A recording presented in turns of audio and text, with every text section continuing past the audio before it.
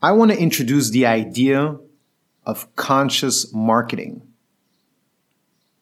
And what I mean with conscious is, if we would think about the opposite of conscious marketing, would be marketing at all costs, getting people to click on our video at whatever costs, to just think about the most high-performing way of somebody looking at ads or buying, conversion rates, etc. And I want to introduce this idea that appearances can be deceiving and that your high-value clients, people who are connected to everything that's happening, who are learning a lot, who are listening to many podcasts, who are looking at YouTube videos, who are listening to influencers, that they're used to a lot of things and that they're becoming saturated with this idea that you have to come at them as hard as possible.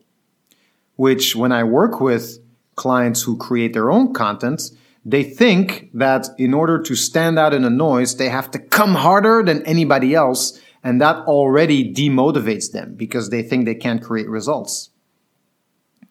Well, as I mentioned before, appearances can be deceiving. It's not because somebody has a lot of followers or high click-through rate that they're actually generating business, that they actually have customers, that they're actually working with somebody that they like to work with. If you don't like to put out content that needs to come super hard so that people will listen to you, then you are already a great example that that's not how somebody should market to you.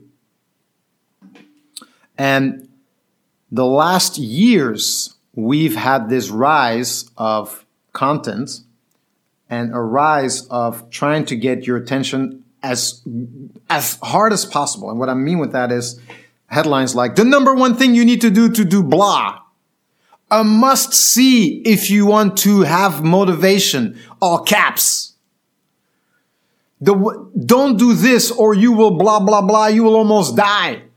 This extreme type of marketing to gain your attention. Now, I'm not saying that you shouldn't create great marketing. What I'm trying to say is that that way of thinking is about to be finished. Yes, or at least for high value people who are used to a lot of things, who are intelligent and who are conscious themselves, they're not listening to those things that much anymore. They will, but if you come with something that is piquing their interest, intriguing, original, but not punch in the face, they will actually be more interested in you than if you would just yell at them at any cost possible. So I'd just like you to think about this idea that you don't need to market at all costs. You can also do what I call conscious marketing.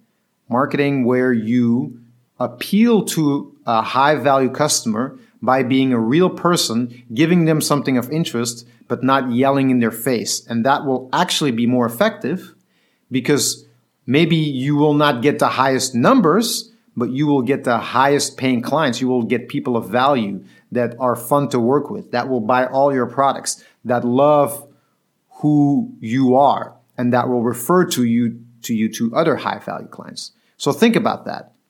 I'm not going to leave you with an exact technique on what to do. I just want you to think about the philosophy that you don't have to market at all costs to be successful.